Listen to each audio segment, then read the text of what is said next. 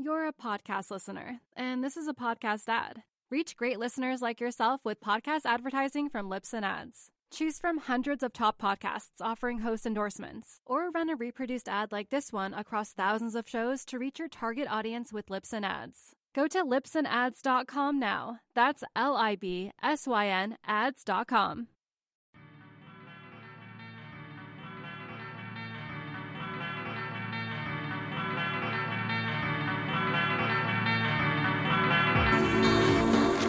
Welcome to an all-new episode of Surf Splendor. I'm your host, David Scales. We are thrilled to have you for what is arguably one of the biggest guests that we've ever had on the show, and that is, of course, Mickey Munoz. I'm actually recording the intro and the outro for this episode here in my hotel room in Boston, Massachusetts. And in an effort to kind of keep the show consistent and to update episodes weekly, I've kind of made the studio mobile and we bring it on the road. And we've recorded episodes in Hawaii, multiple countries in Central America, and kind of all over the world and all over the U.S. certainly.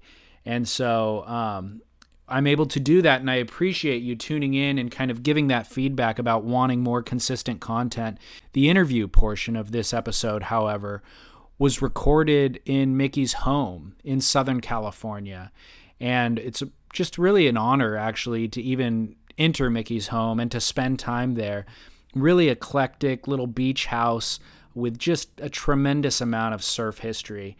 And that conversation that we had, actually, this conversation that we had, took place over the course of 3 hours. And so what I've elected to do is actually split the interview into two parts. Today I'm going to present part one to you, and then in 2 weeks I'll release part two of the interview. Both parts are actually really interesting, I think, in terms of conversation. In part one of the things that I really enjoyed was I intended to just really talk about the history of surfing and Mickey's surf history. But what we got into, in addition to that, was modern surfing. Mickey's got a really fond appreciation of modern surfing. He loves John Florence, Gabriel Medina, the world title race. He watches the ASP competitions. And so it was real interesting to kind of hear that side of Mickey. And I really enjoyed that more. And some of that I would have thought to edit out, but it was so interesting that I left it in. There was other details with the conversation also that I normally would have edited out, such as things like little inflections or pauses in the conversation that, in hindsight, when I was about to hit the edit button, it was like, who am I to edit Mickey's conversation? You know, this stuff is really rich for posterity, I think. And so if you don't mind, I'm just going to let this conversation run long because, again, I think the inflection and the pauses, even if they amount to dead air, add richness to the conversation. So if you can exercise a little patience and just kind of sit through some of the pauses, I think it's important for posterity, and it adds to the overall value just to let it run long because, after all, it's Mickey Munoz we're hearing from. So with that in mind, I'll give you today's episode. But before I do, I just need to remind you, if you're new to the show, you can follow us on social media at Surf Splendor. And I just really encourage you to share the show with friends. You are our only form of advertising. So in order to help the show grow, we just encourage you, share it with friends. And then, of course, rate and review the show wherever you listen to it. If it's iTunes or Stitcher or whatever the podcast app is that you're listening to this show, give us a rating, give us a review, and that just helps other people to find the show. And then all the other additional information that's related to the show or to each individual episode is available on our website, surfsplendorpodcast.com. And there's also a comment section for every episode. So just go on this episode's webpage and you can leave a comment about what you thought about this episode and share your thoughts on Mickey Munoz, just in order to continue this conversation. So I know you're here not to listen to me talk, but to hear from Mickey. So without further ado, I give you Mickey Munoz.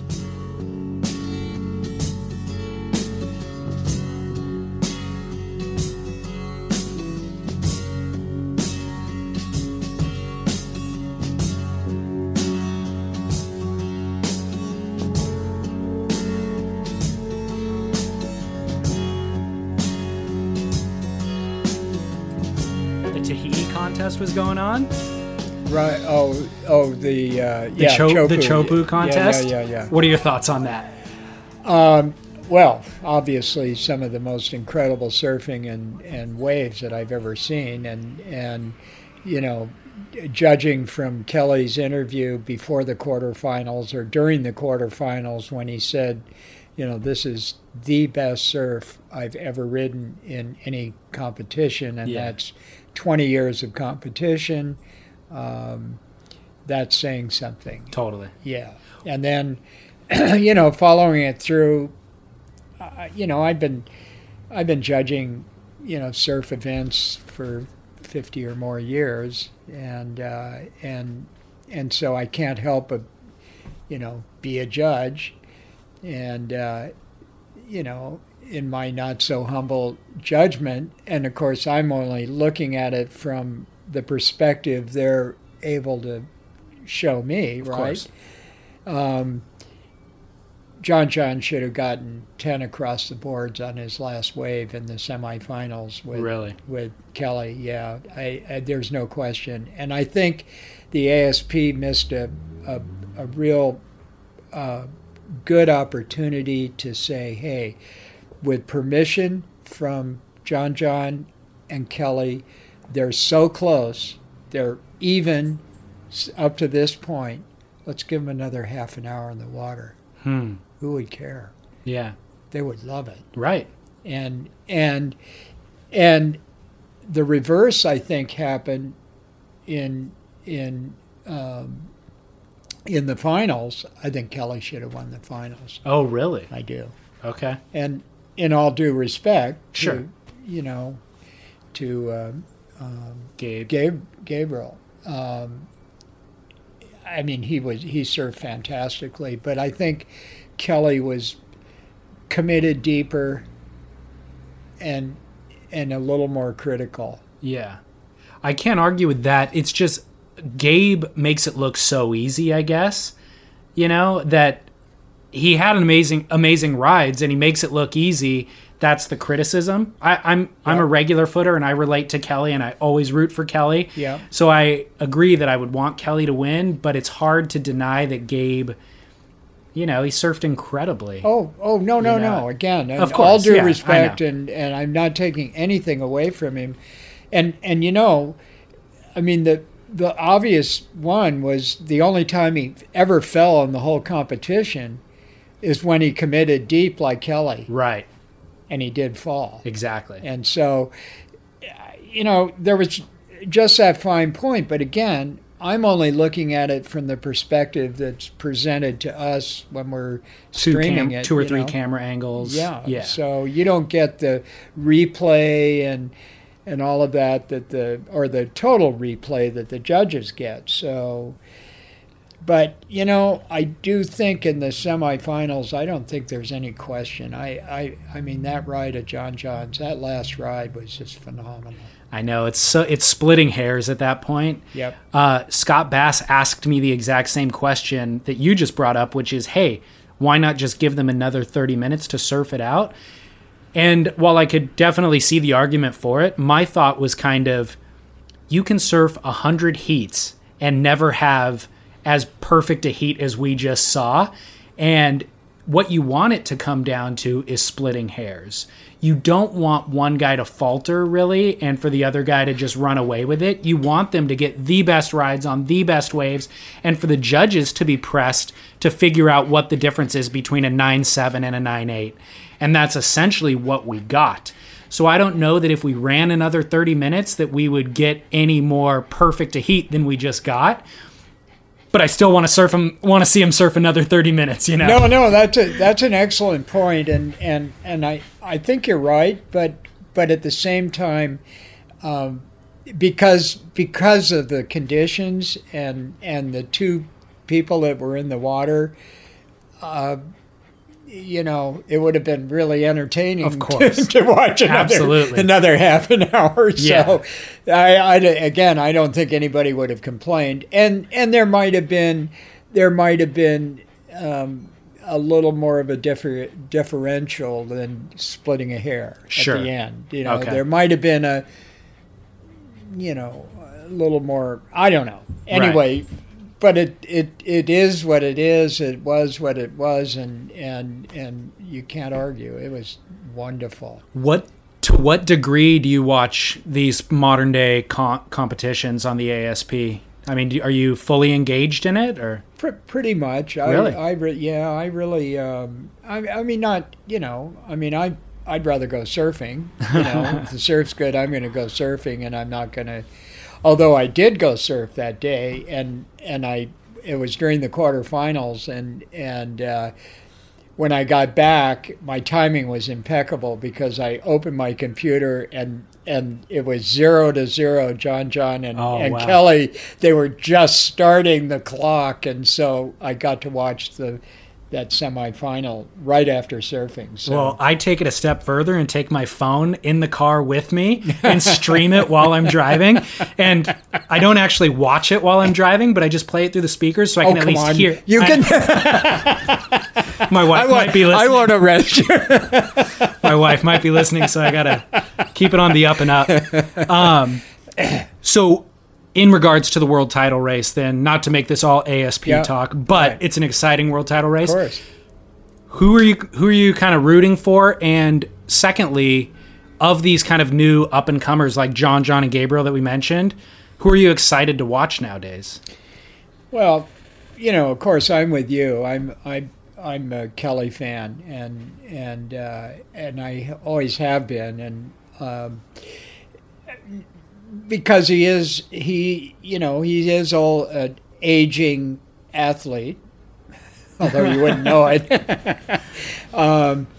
and he's so exciting, and he's so well knows the game, right? And he's a wonderful diplomat for surfing. I mean, who could be better than he is? At representing surfing in general. Right. He loves to surf, and he is an incredible surfer. And kind of in that regard, I don't know whether this is pertinent to what you want to know, but I got to judge Kelly, and I think it was the first West Coast competition he was in. It happened to be in Cabo, and it was Herbie Fletcher's contest that he had at Zippers, and Herbie had invited the best in the world at the time that could get there, and both longboarders and shortboarders, and so we judged both shortboard and longboard heats. And Zippers, I don't know whether you know the wave, but it's can be an excellent wave, and playful, but enough of a serious enough wave that it's really good. And Christian Fletcher at the time, and there was a free surf period where everybody's out in the water just having fun and exchanging waves and hooting. Christian goes down the line, and right in the middle of the lineup happens to be an exposed rock, and Christian just did this full bunny hop over the rock and air, right? Really? And landed it on the other side and continued down the line, which left everybody totally slack-jawed. Yeah. So it comes down to the finals, and Kelly and Christian are in the finals. And let me digress a second here. So longboarding, so through the 50s into the 60s, when surfing is starting to come of age, at the end of the 50s and into the 60s, the point breaks and reef breaks and all the really quality breaks are now crowded. So beginners to intermediates get pushed out to the edges, and consequently they develop their own style. They're riding beach breaks. Boards are designed for them. Their idea of surfing was get in as many maneuvers as possible before the inevitable happens. It's going to close out, and they're going to have to straighten out or whatever, or die, right? So that style is opposed to, say, the point break style, which was more about coming as close to getting wiped out as possible without getting wiped out, and still make the wave. So back to the finals in Mexico, Kelly and Christian. Christian is doing these incredible airs high, doing stuff that now has is perfected now, but he's creating this stuff as he's going along, but going maybe higher than Kelly. Kelly was doing airs. Kelly was doing 360s and all this other stuff. But the difference between the two is that Christian would commit, but in doing so, he would blow the rest of the wave, where Kelly could complete the dance. He could do an air, maybe not quite as high or as radical as Christian's, but at the same time, he wasn't insulting the wave either. It wasn't just a ramp. He was using the wave. Anyway, so to me, that was a huge thing where it brought that sort of skateboard style, and Kelly kind of brought it into to where it was combined with the dignity and the grace of, say, the point break riders, and still employing the airs and all the rest of it. Right. And I've seen the ASP now go through stages, and I can even give you another example. A couple years ago, in a semifinal with Kelly and you're going to have to Australian Goofyfoot, Owen Wright. They're in the semifinals, and the announcers, who are very articulate and knowledgeable, have just gone through a 10-minute litany on the new school in the ASP, airs and all of that. And Kelly takes off on a right, Owen takes off on a left. And yes, the left was a little bit shorter than the right. Kelly did his whatever he does, and Owen did this incredible, took off, did this incredible 360 air, landed it perfectly, in perfect harmony with the wave, and continued down the line, and then did something else like that, and Kelly got a 1.5 or something more on his wave, and I'm going, what happened? You thought Owen got the better? I did. Again, I'm only seeing it from the perspective that's presented to us if we're looking at it on our computers. But now, whether there were politics involved, but that was the year that Kelly won the world title again, and he wouldn't have won it had he not qualified for the main, had he gone down in that semifinal. I'm not saying that's what happened, but in total opposition to what had just been presented. Right. And now it's back to respecting more of the power and the quality of the ride, as well as all of the possibilities of airs and. Let me. I got a couple questions. Yeah. Who won the final between Kelly and Christian at Zippers. Oh, I'm sorry. Kelly won it. He did. Okay. Oh, yes, so he did. reflecting your thoughts. Sorry. Yeah, no, I should. I yeah. assumed he did based on what you were saying. Oh, but. yeah, he did. And I mean, there was a lot of controversy. I mean, sure. Herbie was upset. Christian was crying. I mean, it was like people are, but as a judge, and all the judges concurred that Kelly just put it all together. And it was at that time that I just went, that guy, he's going to be the next world champion. And he was. So what year was that? 2 years. Early 90s.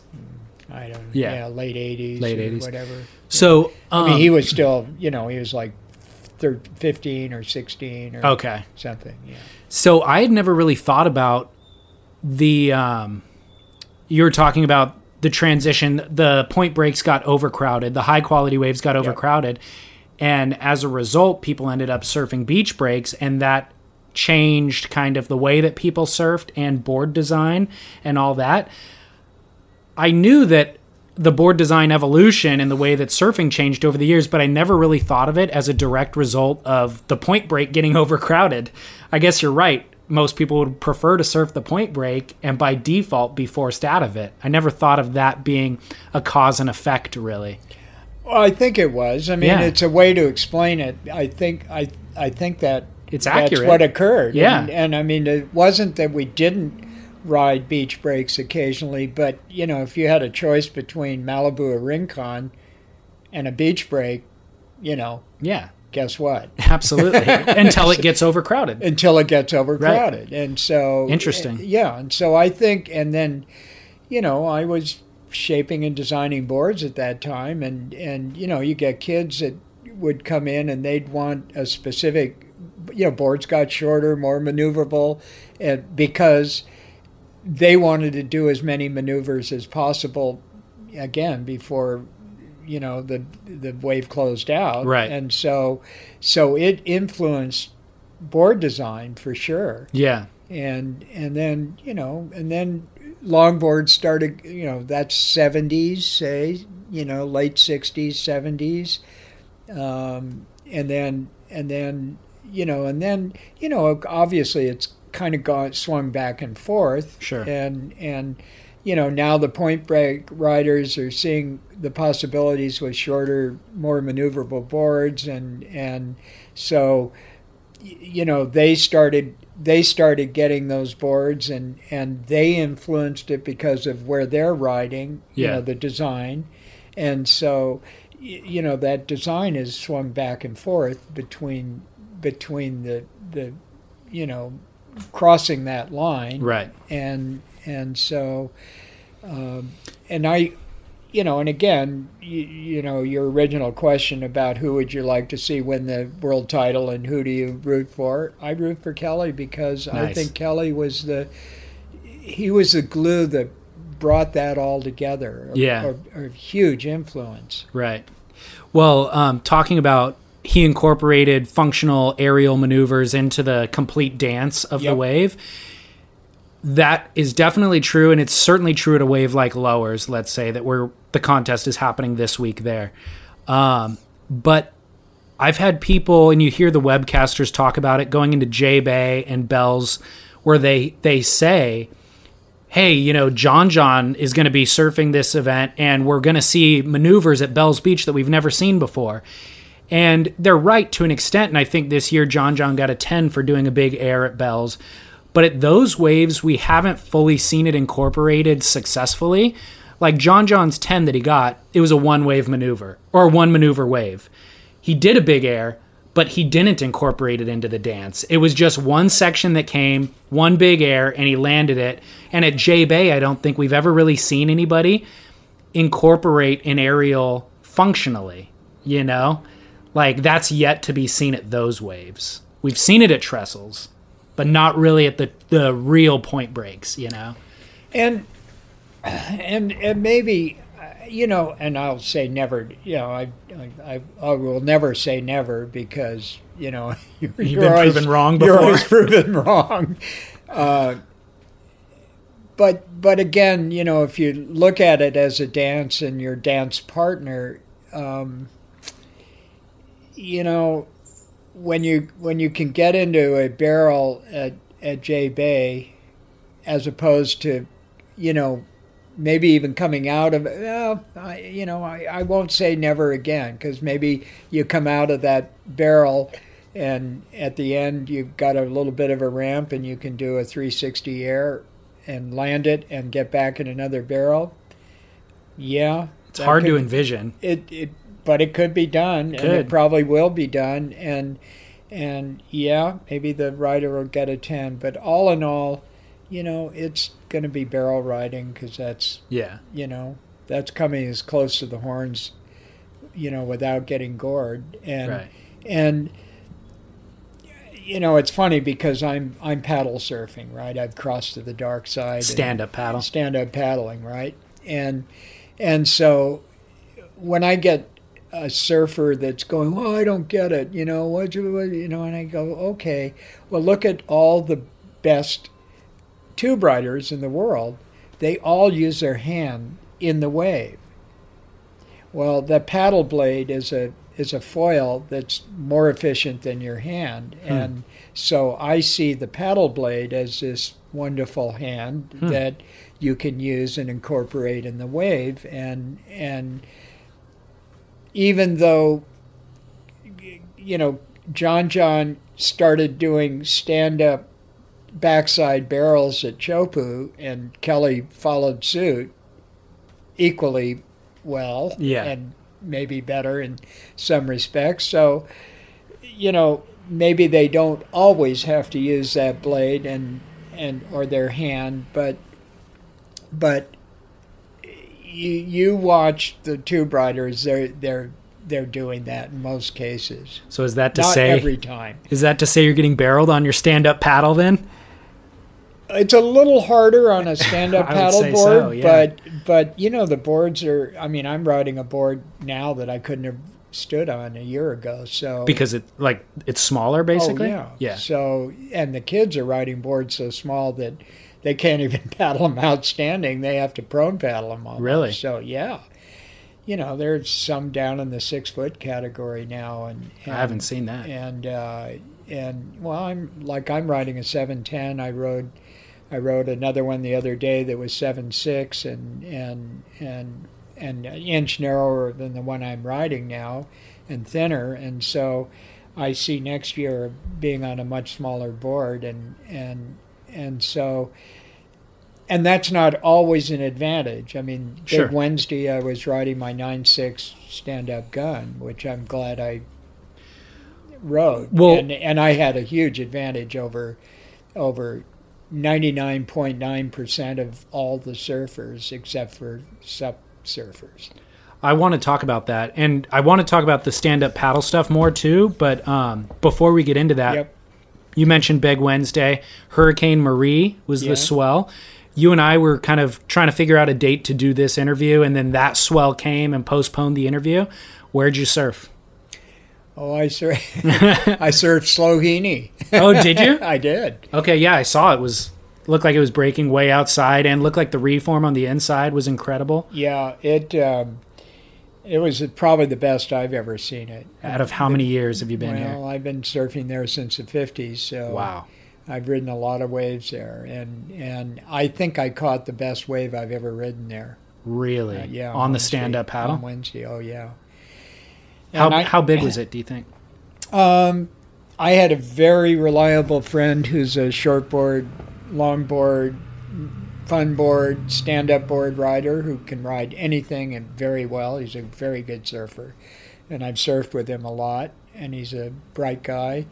He called triple overhead. Yeah, I would say so. Yep. Yeah. And I think if you had been patient enough and lined up with the outside breakwater right on the edge, you could have ridden all the way through the park. As it was, I almost opted for paddling out the harbor mouth. Oh, wow. To get out. And I decided that if I couldn't, that's what my option would be if I couldn't get out. Right. Normally. I opted to try normally to get out because I figured if I rode a wave and got trapped inside, then I'm going to have to walk all the way up the beach and over the breakwater and, So I got out almost without getting my hair wet, as it turned out, because I stood there for a bit and made sure, I had a little bit of a opening and managed to get out. And I talked to a lot of people that never made it out. So right. But anyway, I paddled out and probably spent an hour standing before I got my first wave, because I went outside, but not all the way to the harbor entrance. And a couple times I had to just dive off my board. I got caught inside, waves breaking 100 yards outside of me. And as it was, I finally got a really good sized set wave from there, so I got a pretty darn good ride on that. Way inside, pulled out, paddled back out almost to the same place. In another half an hour, I got another wave that wasn't quite as good, but still okay. And then I realized that if I really wanted to surf, I had to commit to inside.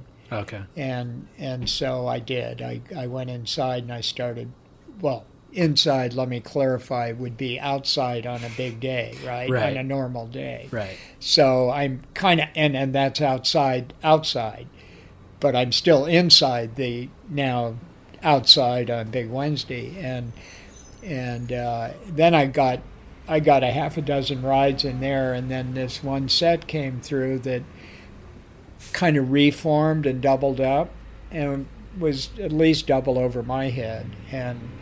And actually there was a longboarder in the better position next to me, and I nodded for him to, it was his wave and he missed it.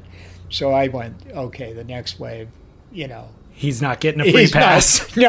I'm going for it. And luckily I did, because it was, I think, the best quality wave I've ever ridden there. It was a Mackin doubled up, real wave, real power, perfect shape, full slotted for 200 yards. Really?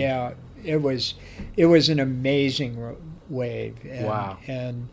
And I pulled out, and I had this big shit-eating grin on my face, and paddled back out, and I caught a couple more waves, and then I just went, it's about as good as it gets. I'm done. Did anybody see it or acknowledge it or anything? Yeah, a couple people. One who I haven't talked with since then, who I sup ride with a lot, who's a real good surfer, that was out.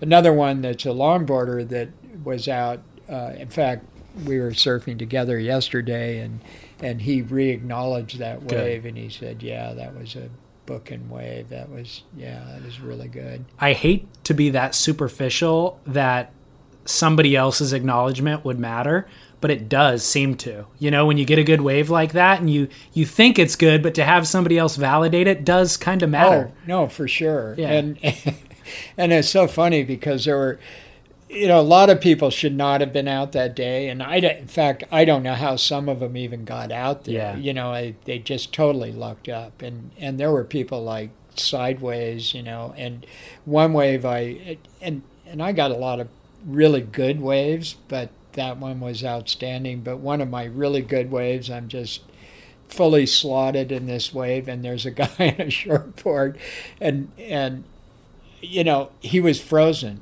in fear. Absolutely frozen. He couldn't, and luckily didn't move, because the only problem I had, I thought he might go over the falls on top of me, because he was kind of not... He didn't know to paddle out or which direction? No, he was just frozen, and he was screaming. Literally screaming in fear. Yeah, just screaming. Thought you were going to mow him over? I guess, but anyway... Crazy. Yeah, it was an outstanding day, and actually I went back up where I normally check the surf, and because that day was totally a positioning game, and so if you were not in the right position, you weren't going to catch a wave. Yeah. Period. And a lot of people didn't, and so I went back up where I checked the surf from, and spent another half an hour at least, shooting some photos and reevaluating position. For the next day, so that you would know? Yeah, and the next day was actually quite good also. Right. Not as big, but right. Really good. That's awesome. Yeah. Good story. Let's go back in history. a little bit. Okay. You began surfing in 1947 in Malibu. Is that correct? Yeah, I think probably my first surfing experience was probably at State Beach or Santa Monica, inside the breakwater in Santa Monica, and was probably, I don't remember exactly, I got my mom to sponsor me for a board. In 1948, I bought a paddle board, which was, they called them kook boxes. Right. Called a Surf King Junior. And it weighed about 50 or 60 pounds and almost what I weighed. And I could drag it down the beach and get it in the water, but after trying to surf it, I'd have to end it to get it back up the beach, or somebody would have to help me carry it. And the lifeguard at Santa Monica State Beach showed me, a guy by the name of Bob Burns showed me how to make a fin for it out of the back of an apple crate and screw it and glue it onto the board to give it a little more directional stability. And so, my first probably experience was in 1947, but I didn't really get aboard until 48. And then in the winter of 1950, again, my mom came through. Thank you, Mom. I bought a Quigg surfboard that he had made for his wife, Aggie. And it was right around Christmas time, and he needed the bucks, so I bought it for $55, brand new board, 810, 24 inches wide, 16-inch tail block, balsa board. Solid balsa. Solid balsa, and that was, from that time on, then I was scamming my way to Malibu any way I could get there, hitchhiking or getting rides with friends, because I just missed getting my driver's license at age 14. Oh, okay, because the law changed? Yeah, the law changed by months, Right. But yeah, so... I guess you were, in your book, I read that you were growing up on Uplifters Ranch was the name of it? Yep. And can you describe that environment and what the scene was like? I know Santa Monica and that area has changed significantly since then, so what did it look like back then? Well, I don't know. Santa Monica was pretty well established. If you were to look at, start with the coastline, PCH, Highway 1, and where Sunset Boulevard comes kind of through West LA, Santa Monica, and then goes over the hill through the Pacific Palisades and comes back down to PCH. And then if you were to go south from there 3 miles or so, you would get to Santa Monica Canyon, which would delineate, and that road that came from the ocean and went back up or through the canyon and up to Santa Monica, there was a big patch in there, that almost diamond-shaped patch or triangular-shaped patch that was kind of above the canyon, but below the Pacific Palisades, bordered by Sunset Boulevard on one side, Santa Monica Canyon on the other, and of course the Coast Highway. And so there was this area up there that originally was called the Cuplifters, and they had a country club and a Olympic-sized swimming pool and tennis courts and stables and outdoor theater, polo grounds and a stable and outdoor theater. And it was kind of you could say around the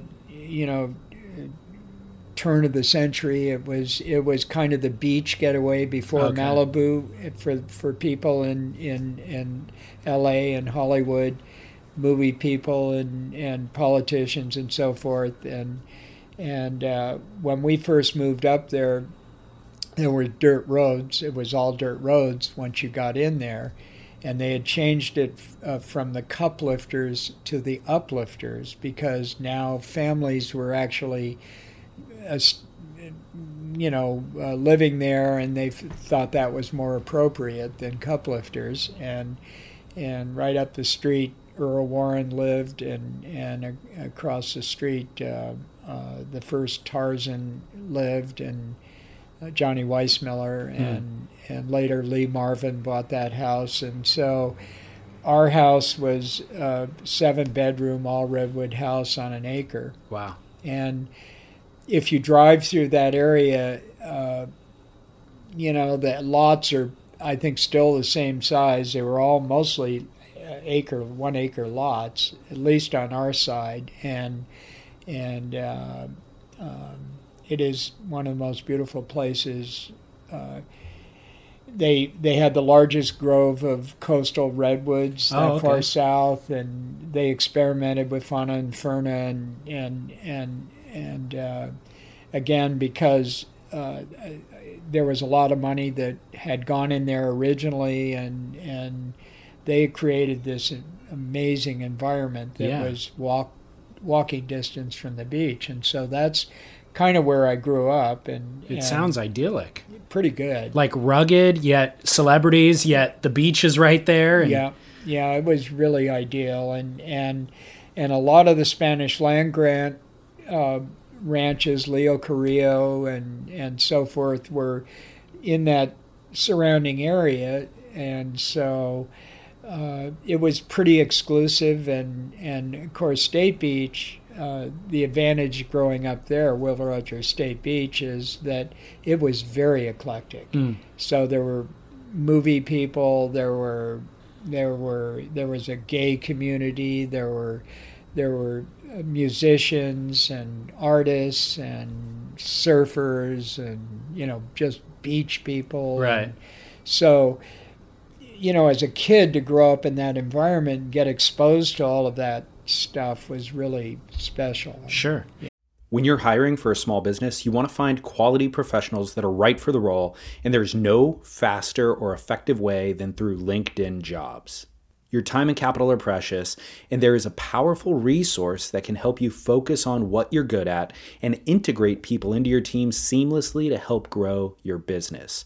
LinkedIn Jobs has created the tools to find the right professionals for your team efficiently and for free. LinkedIn isn't just another job board. Everyone is already on LinkedIn with their resumes and references, and now LinkedIn has designed a hiring platform to connect you with candidates specifically qualified for the job that you post about. More than 1 billion professionals meticulously organized to connect people by skill set to help us all advance our position. 2.5 million businesses already use LinkedIn for hiring, and 86% of small businesses get a qualified candidate within 24 hours. It's that fast, easy to use, and effective. LinkedIn Jobs can help you write job descriptions, filter the right person to you, and give you the tools to help you interview them like a pro. LinkedInjobs.com/surf is where you go to post your job for free. Yes, totally free. That's LinkedInjobs.com/surf to post your job for free. Terms and conditions apply. You're a podcast listener, and this is a podcast ad. Reach great listeners like yourself with podcast advertising from Libsyn Ads. Choose from hundreds of top podcasts offering host endorsements, or run a reproduced ad like this one across thousands of shows to reach your target audience with Libsyn Ads. Go to libsynads.com now. That's LIBSYN ads.com. Well, you said that you started writing that kook box and the lifeguard had to tell you to put a fin on it. And then later you got the balsa board, obviously. Joe Quigg was making boards. That's right. What were most people writing at that time? It was right at the end of the 100-pound redwood balsa era. Okay. And there were a few people writing those, but by then balsa wood, was being used, and some of the there was I'm trying to remember his name, Johnny Johnson, I think was his name, if I recollect. But okay. he worked at Douglas Aircraft, and Douglas Aircraft had been experimenting with fiberglass and resin. Oh, and okay. So he would abscond with some of the materials, and they found that it worked as a good covering for balsa wood, which made balsa wood, waterproof, if you will. So you could, rather than varnish, you glassed the balsa wood boards, and they became more durable, and that kind of opened it up for, because I'm little and weak, and made it so the girls and I could surf, and so it was, again, timing was everything, and it was kind of at the end of the war. Malibu was had its group of surfers that surfed there, but it was, I don't know, 15, 25 people that would surf there, off and on, but consistently, and because of the fiberglass and resin, and then that became available retail. And at that time, we used a catalyst called Garolist, which was this kind of yellow paste that you mixed with the resin, and it was a sun cure resin, not a thermal cure like the, Anyway, so that now just shaping a balsa board without the redwood and everything, and the board's getting smaller and lighter and smaller. It brought about more innovation and allowed us kids to get more creative on them, if you will. And so there was this young group of kid surfers that started surfing Malibu and pushing each other. I mean, shoot, we've got this consistent, one of the best consistent waves in the world to ride, and so you're putting each other on and being creative and laughing and hooting and spending all day in the water, and there wasn't really a crowd to deal with. So two of the key players kind of in that scene were obviously Joe Quigg and Matt Kivlin. Yep. Can you explain kind of who they are, and then maybe tell the story about your first job as a paperweight? Yeah. So Joe Quigg, Joe, I think he went to, is it Juilliard? He went to an art school and got into photography, and at that time there was no one commercially making surfboards, and Joe had the talent and the creative juices to shape and design surfboards, and I bought the board he made for his wife Aggie, and other people, Ricky Grigg, he wanted a board. He got a board from Joe because, Joe was trying to make a living, and photography, I guess, wasn't, satisfying that. So he started shaping boards and selling them. And Matt Kivlin, who is a architect, and Matt was this icon surfer, tall, handsome guy, who I think Mickey Dora actually replicated his style, Matt's style, because they almost look the same. And so I think the physical characteristics sort of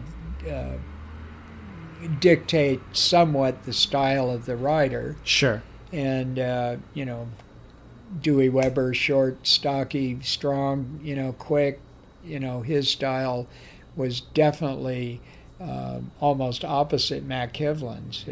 And so Matt designed, again, Matt in the position of passionate surfer, making boards for himself, and somebody comes along that wants a board that he wants to surf like Matt, and Matt would make him a board, and so. So were they friends as well? They were both contemporaries making boards side by side, but they were also friends, sure. Colleagues, essentially. Yeah. And Velzy's kind of in South Bay, and he's kind of doing his thing. This is like very early 50s, and there were a couple other people on the coast that were doing kind of getting into the surfboard making business that way. Matt never did it. Joe kind of did it. Of course, Velzy, as you know, obviously did it. Hobie later on in the mid-50s or whenever he got really started.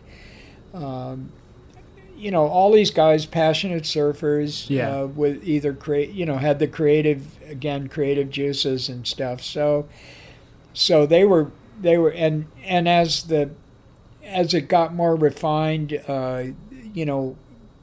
more people got knowledgeable about dealing with fiberglass and resin. Sure. Then some people specialized in glassing, so that took a little relief off of the shaper, who's now getting more orders than they can shape, and so the business kind of developed that way. What was your first job then? Well, Matt and Joe would bring balsa boards to Malibu, and balsa blanks, and because they wanted to surf and make boards, and so they'd bring them to the beach? They'd bring them to the beach. Okay. And so they'd set up their horses on the beach, and the tools, nobody was using power tools, so it was all hand tools, and so you'd use a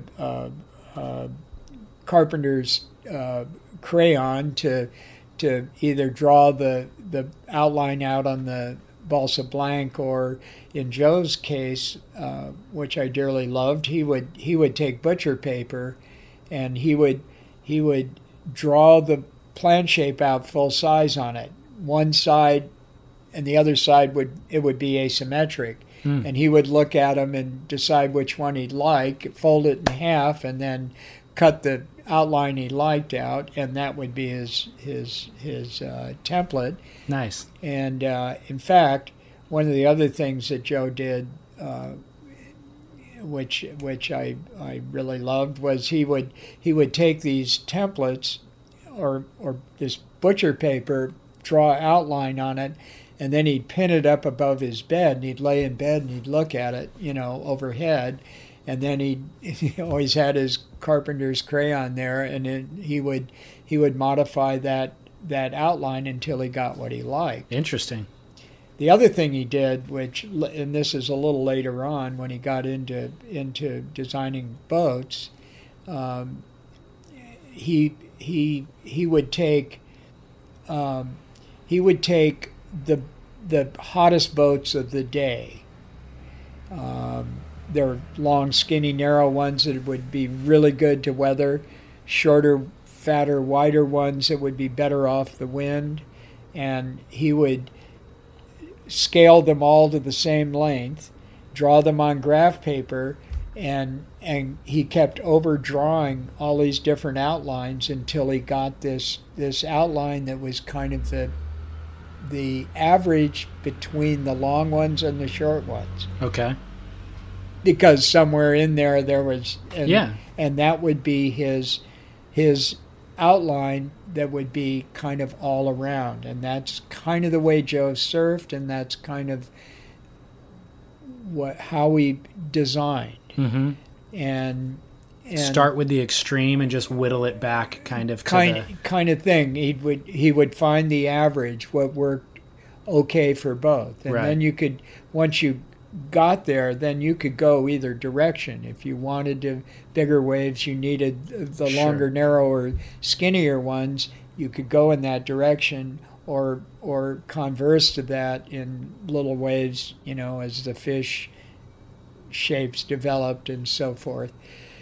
So back to Malibu, the blanks on the beach, well, again, all hand tools. So one of the tools you'd use to rough shape with would be an adze, which would be like a pickaxe with a broad head on it, and sharpened, and you could lay the blank down in the sand, stand on the blank, and then use the adze to peel out big chunks of balsa wood until you got it down to a reasonable level, and then up on the horses you'd use a draw knife. Well, if you're in the back and the tail where you could put the blank against your chest or stomach and use a draw knife to keep the board from sliding off the horses, that was okay. But it was way better to have a paperweight sitting on the blank so that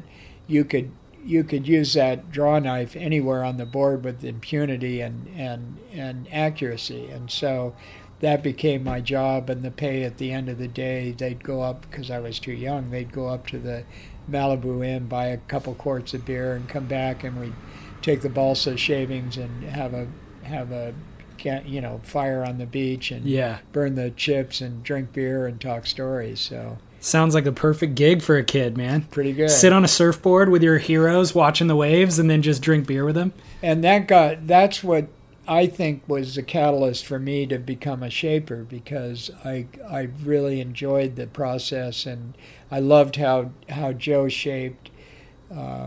He was a sculptor. Okay. He would sculpt, and I just loved that process, and just appealed to me. So yeah. This may be jumping ahead a little bit, but how did that evolve into then working with Hobie? I mean, can you remember the first board that you shaped? And yeah, I actually I got into repairing boards, and actually I had a kind of a repair business, and my first trip to Hawaii was in 1954, so I repaired some boards, sold a bicycle, borrowed some money from my mom, and wrote her a note: "Dear Mom, going to Hawaii, love Mickey, P.S. I will write." My gosh. And that was How did she respond to and that? I went on a one-way ticket with $6 in my pocket when I landed. So, but that's another story. Sure. So sometime around that time, I got a balsa blank, and I wanted to make myself a board. So I bought a draw knife, and I got a block plane, and I got, sandpaper and a saw, and, the rough tools I needed to make a board, and made my own outline and everything. And then it was kind of the proverbial toothpick syndrome, where you start big and end up with a toothpick. I kept screwing up and not knowing what I was doing, and the board got smaller and smaller, and finally got down in 7. I don't remember what I ended up with. I probably started with a 9-foot balsa blank and ended up somewhere in the 7-foot range, 7.6 or 7.4 or something like that, and pretty darn thin, probably around 2.5 or so thick, and kind of pulled in, pointy board, and not easy to ride. I rode it for a while, and then I digress again. Matt and Joe went to Hawaii, and I'm not sure whether they went together or the same year or whatever, but very early in the 50s. And Matt met a guy by the name of Bobby Patterson, who's nicknamed the Flea. And Bobby was probably the best small wave rider in the world, and so Matt kind of sponsored him to California, because Bobby wanted to come to California. And Bobby and I met up at Malibu and were surfing together and stuff. And Matt at the time was just getting married, and Bobby had been living there, and he felt kind of uncomfortable because of Matt and Diane, and so. We had this giant house. My parents really liked Bobby, and so I had my own room with my own bathroom and entrance. So, Bobby ended up living at our house. Okay. And so Bobby and I are, really, surfing partners and friends and stuff. And Bobby had two other brothers, Ronald and Raymond. Ronald, by the time I went to Hawaii in '54, I think Ronald had moved to California, and Raymond was the only one left. And in Hawaii, of the three brothers, and when I went to Hawaii in '54, I met Raymond, and then shortly after that, Raymond came to the coast. But back to the balsa board, I rode it for a while, and then Ronald needed a board, and Ronald was a good surfer too, so I gave Ronald the board, and Ronald loved it, and he rode the heck out of it. In fact, there's a photo of Ronald, and I don't know where, if I have it, I doubt it, but there's a great shot of Ronald at Windansea on that board. Really? Yeah. And slotted into a pretty radical wave. And yeah. And so, the board was kind of a success because of Ronald, not because of me. Sure. But I think that was my first board, and I don't remember 52 or 3 or something like that. I wonder where it is today. Oh, I'm sure was probably tossed in the dump somewhere. That's a shame. Yeah. I mean, you've met obviously a tremendous amount of people over the years that are worth discussing. I don't know how many we can really get into, but I'm interested in your first experience seeing Phil Edwards, because you talk about that being influential in the book. Yeah, my mom, again, thank you, Mom. My mom brought us out from the East Coast and to California, and she was a real outdoors person. So she would take us kids hiking and camping and stuff. So we went, and I can't remember who was there. Might have been Ricky, and I don't remember who. But we went camping down. And I can't quite remember. Below Oceanside, in one of the estuaries, behind there was a little camp place. And we were camped there, and you had to paddle across the estuary to get to the ocean. And I've asked people since then, but there was a little place called Waiuli Point. Okay. And that's where Phil surfed a lot. Oh, okay. I didn't really know that, or I may have known it, but You knew of him by name, though, at that point? I knew of him by name. Okay. And I'm paddling out. I paddle across the estuary and walk across the sand spit, and there's some fun little, 3 to 4 foot waves, and I'm paddling out, and Phil takes off on this wave out on the end of the point. He's probably 20 or 30 yards or 40 yards away from me, and he kind of walks up, he sets up his turn, he turns, and he kind of sets up, trimming forward on the nose, and he comes to a pretty steep section, and his tail just slides out, but very, very smoothly. It totally kind of slides out of the wave, and Phil just casually, without rolling up the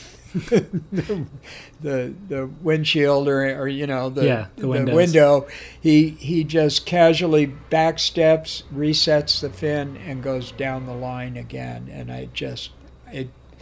I was stunned. I hadn't seen anybody do that, and that just totally endeared me.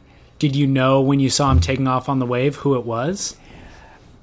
I think I did, or I wasn't sure, but again, because I only knew him by name, and I think I knew that he surfed there, but I wasn't sure. But after that move, I think I was pretty sure who it was, because even then, at that time, he had a real rep as being one of the best, if not the best. Amazing how impactful, like you can still remember that wave now, 50 years later, or 60, you know. Yeah. There's a couple of waves that I've seen with well-known professional surfers where I didn't know they were in the water, but you kind of see their silhouette as they're taking off, so you can't make out their face or anything, but just the way that they surf the wave, you're just blown away by, and it really is impactful. Yeah. And then by the time they get down the line, you're like, oh, that's Chris Ward, you know? Yeah. Obviously. Yeah. He surfs well. Yeah. Interesting. So Phil was a huge influence, although, you know, we're obviously different personalities and different builds, so I could never emulate Phil, but I always respected his style and his grace and his power, and you know, that was a huge influence on me. Absolutely. Bobby and I were more stature-wise closer together, and so, you know, we surfed all the time together. So, you know. Did you and Phil become friends after that point? Yeah, and I don't remember exactly when, but I think Phil started coming to Malibu, and then because of that, we became friends, and then I moved to Southern Orange County in the late 50s, and Phil, I'm trying to remember when. And I think Phil was living here then. Oh, okay. I think he started living here, and then he was a shaper at Hobie's, and I started at Hobie's, learning to patch boards. Only, I mean, I had done it in the past, but learning to do it on a sort of commercial basis, if you will. And so I started off, and that's when Hobie had built that building up in Dana Point, and it was the first building dedicated for the manufacture of surfboards, right? Specifically, and I think anywhere in the world. Yeah. And so that's where I started as an apprentice, right? And working in there, and then getting into the glassing aspects, and working my way until finally, some years later,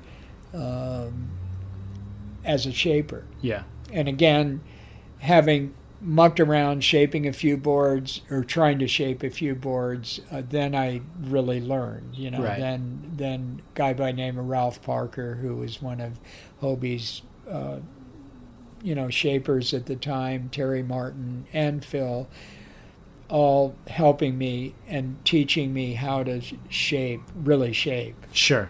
So that in production. Right. Mickey Dora is kind of a polarizing figure, and I know you spent quite a bit of time with him. There's a story in your book about rocketeering, as you called it, and there's another story about having lunch with him at a place called Vans in Laguna. What was your experience with Mickey, and with Dora, and do you want to retell those stories at all, or? Well, I can. Yeah, you know, Mickey was kind of an outlaw, but very creative and very bright, and obviously an incredible surfer and passionate surfer. We, growing up at Malibu, and Dora coming up there because, it was an incredible wave. So Dora spent a lot of time there, and we became friends, and did a lot of stuff together. In fact, that first trip to Hawaii, it was Dora, myself, a guy by the name of Jimmy Fisher, and another guy, Mike Donovan, or Mike Donahue.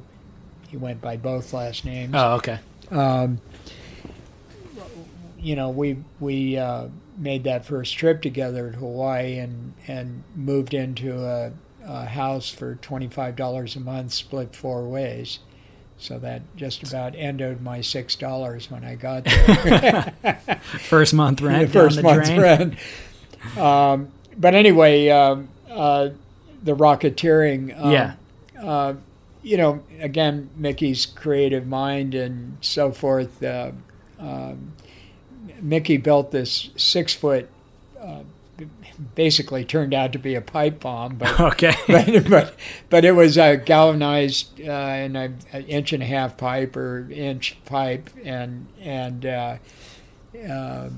he shaped and created this Sputnik for the end, right, which was the first Russian capsule to space, and had it all painted up and everything, and had made the fins and everything, and then of course the orifice that the propulsion was to come from was a big issue, and he's doing all these calculations, and we're and I'm kind of on the periphery, kibitzing on design, fins and so forth, and one of the things was to go to Tijuana to buy. You had to buy the stuff pitric acid, which you couldn't buy locally, and okay.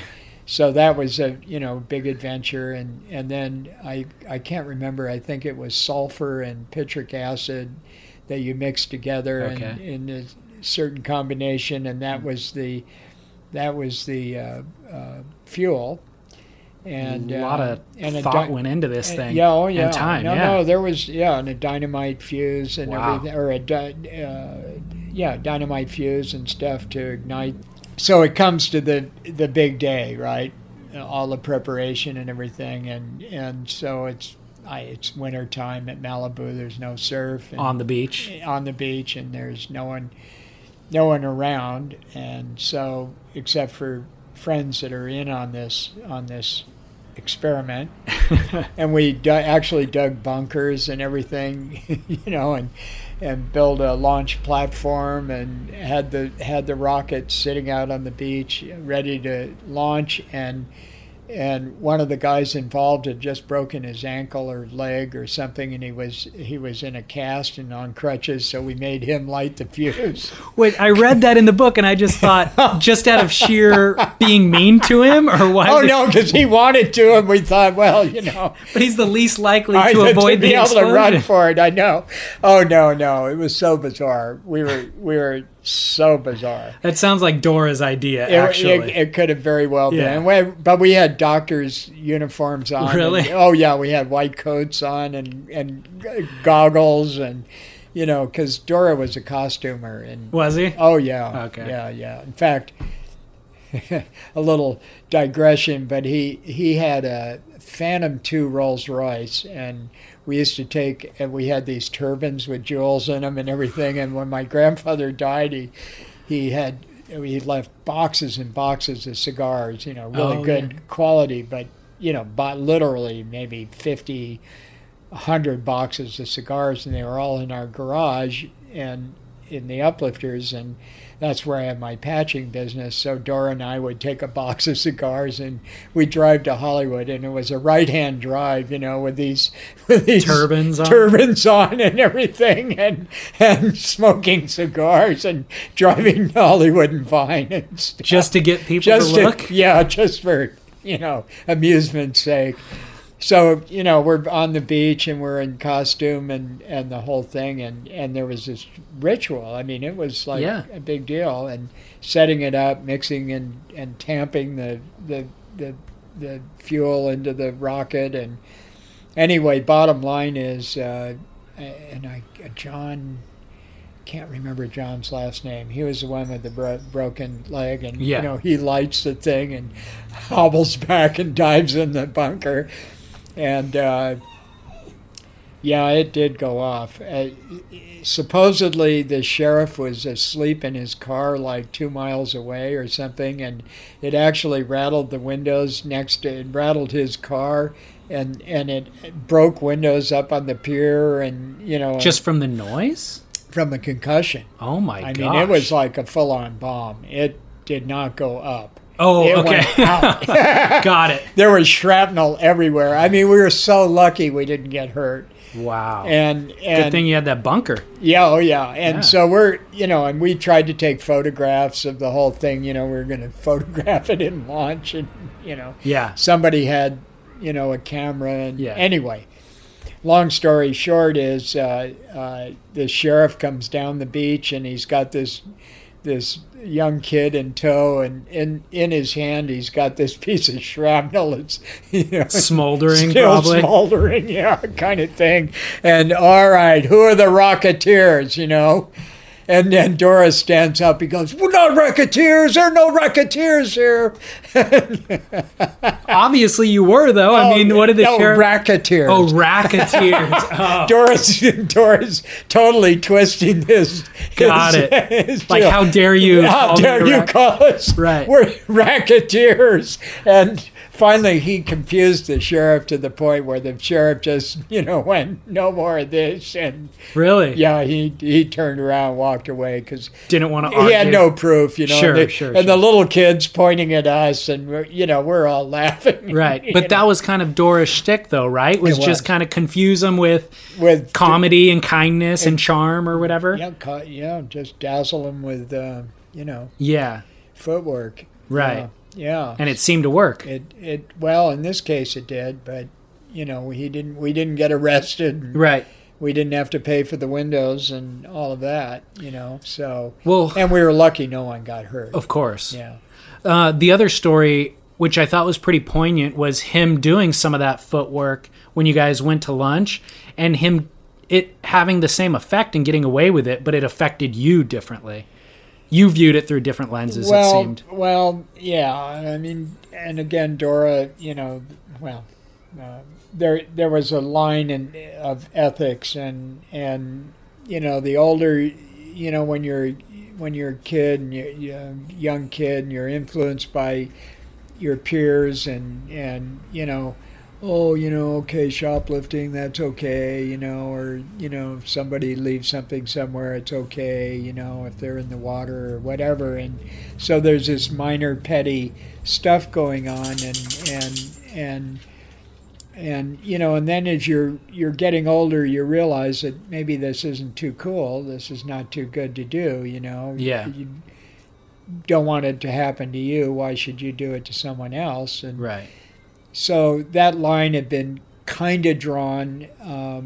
We were all surfing trestles together, and ended up by driving in one car, four of us. After surfing, we're driving through Laguna, and in North Laguna, on the ocean side of PCH was this little restaurant that was run by an elderly couple called Vans, and they were the nicest people in the world. I mean, you walked in there, you ordered a baked potato, they washed the potato and put it in the oven, and 45 minutes later you got your dinner or lunch, right? And they fed you until you were full. It wasn't like just one portion, it was like, do you want more? Yeah. And they would put 2 baked potatoes in for you, right? Like going home for dinner. Yeah, your mom exactly. cooking. And they were just the nicest people. And so the 4 of us go in, and we're famished and hadn't eaten all day. And Dora goes, I don't even know if he said, "I'll buy you lunch." I don't think he did. But we went in to eat. And so it's like late lunch. It's 4 p.m. or something, before dinner time, before the place is loaded up with people, and Mrs. Van is serving, and she's the nicest, and we eat our whatever we had, and then the dessert, cream pie or apple pie or whatever, all those dessert possibilities. And again, when they brought dessert out, it was not just one piece, it was as many as you could eat, right? Yeah. So we finish up, Dora goes, "Hey, I'll take care of the tab." Well, everybody kind of went, "Okay, we know what that means. You guys go out to the car." So, we kind of excuse ourselves and walk out to the car, and we're getting in the car, and Dora goes to the bathroom, and he comes back out, and he's just getting to the car, and Mrs. Van walks out, and she had this real high voice, boys, I think you forgot to pay for your lunch." And Dora, started, going into this diversionary monologue, and she goes, "But that's okay." She goes, "We'd like to buy you lunch. We really enjoyed having you in here, and we hope you come back again." And with that, she turned around, took the bill back in with her, turned around, walked away, and Dora gets in the car. I mean, it was like she threw the ball in our court. Okay. Big time. So she knew. Oh, she knew exactly that you guys were going to try to She skip. knew exactly what happened. She knew exactly. And she totally threw the ball in our court, and it made such a huge impression on me that was it for me. I never crossed the line again, ever. So even though she knew you guys were going to skip out on the bill, she didn't know that when we. But once Dora started backpedaling, she figured out. Oh no, she knew once Dora walked out the door. Right. Okay. She knew that Dora was trying to, or all of us were trying to scam them. But rather than making a scene and making you feel bad, she just thought, I'm going to take the high road, offer them this gift. She did make everybody. I don't know whether she made Dora feel bad. That was going to be my question, yeah. I don't know, because Dora's rationale was always, if I don't take it, somebody else will. That was his rationalization for being on the side of the line, ethics side of the line he was on. And I think and that would have been a great question to ask Dora on his deathbed, because the backside of the story is shortly after that, Dora was off traveling. We would see each other in other places in the world, at various times, or wherever it might be, but we never really hung out together much after that, if at all.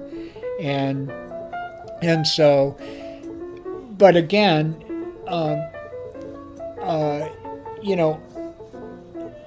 the ethics side of it,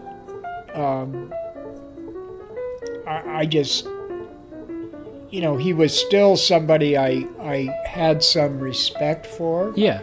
Because of his mind, partly because of some parts of his mind and creativeness and so forth, and his passion as a surfer, and some of his philosophy was probably dead on, right on. And so he was very interesting from that point of view, but he wasn't someone I was going to hang out with after that because of that. Sure. And so on his, later on when he's a couple weeks before he was on his way out, he was on his way out, but he went out a couple weeks after visiting him.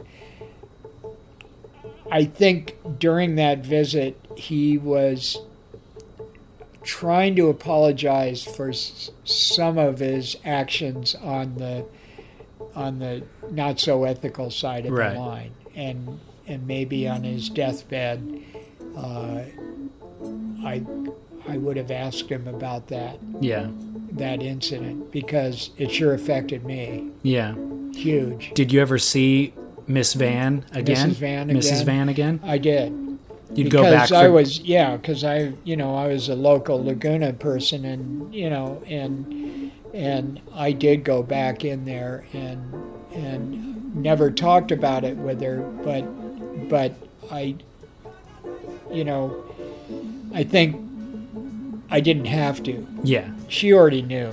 Yeah. And she was way wiser than we were, believe me. Yeah. And it was it was a life-changing thing, and she knew it would be. Right. Not with everybody necessarily, but for sure it was a big thing for me. Yeah. Huge thing. Interesting. When your love has moved away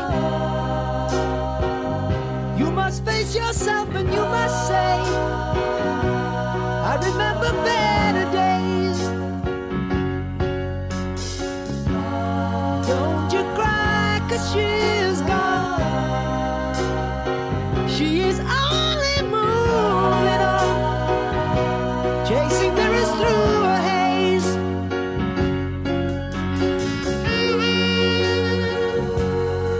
Thank you, Mickey Munoz, for the candid conversation. I really enjoyed our time together, and I know our fans appreciate the thoughtfulness and the time that you took to let us kind of have an insight into your world and your history.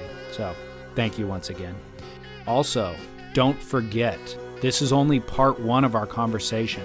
I'll be back in 2 weeks with part 2, which involves conversations about work that Mickey's done, stunt doubling, most notably for Sandra Dee in the iconic kind of surf-related film Gidget from the 1950s. He talks about his involvement with surf tech and the SUP world. And then also, we talk about some of the most memorable waves he's caught in his life, including one particular wave at Desert Point that involves Yvon Chouinard from Patagonia, and just all sorts of interesting stuff. I should also say that a lot of these stories are chronicled in Mickey's book, No Bad Waves, which was released by Patagonia Books, I think in 2011. And that's really was kind of the jumping off point that I used for our conversation. And so definitely, if you enjoyed this conversation, check that book out, because it gives you all of these stories and more, actually, much more than we could get into in the podcast. So check that out. We'll have a link to that book on our website, surfsplendorpodcast.com. Also, if you're new to the show, go back on our website. Every episode is archived for free. I think there's over 50 episodes now, and we have interviews with everybody from Sean Thompson to surfboard shapers like Tom Parrish and Eric Arakawa, to publishers like Steve Pesman and Richard Graham from Surfing Magazine, and just a tremendous kind of breadth of personalities that we interview on this show. So go back, listen to that. Everything's available for free. And then lastly, share the show with friends. That's the best way to ensure in the future of this show and to help it grow.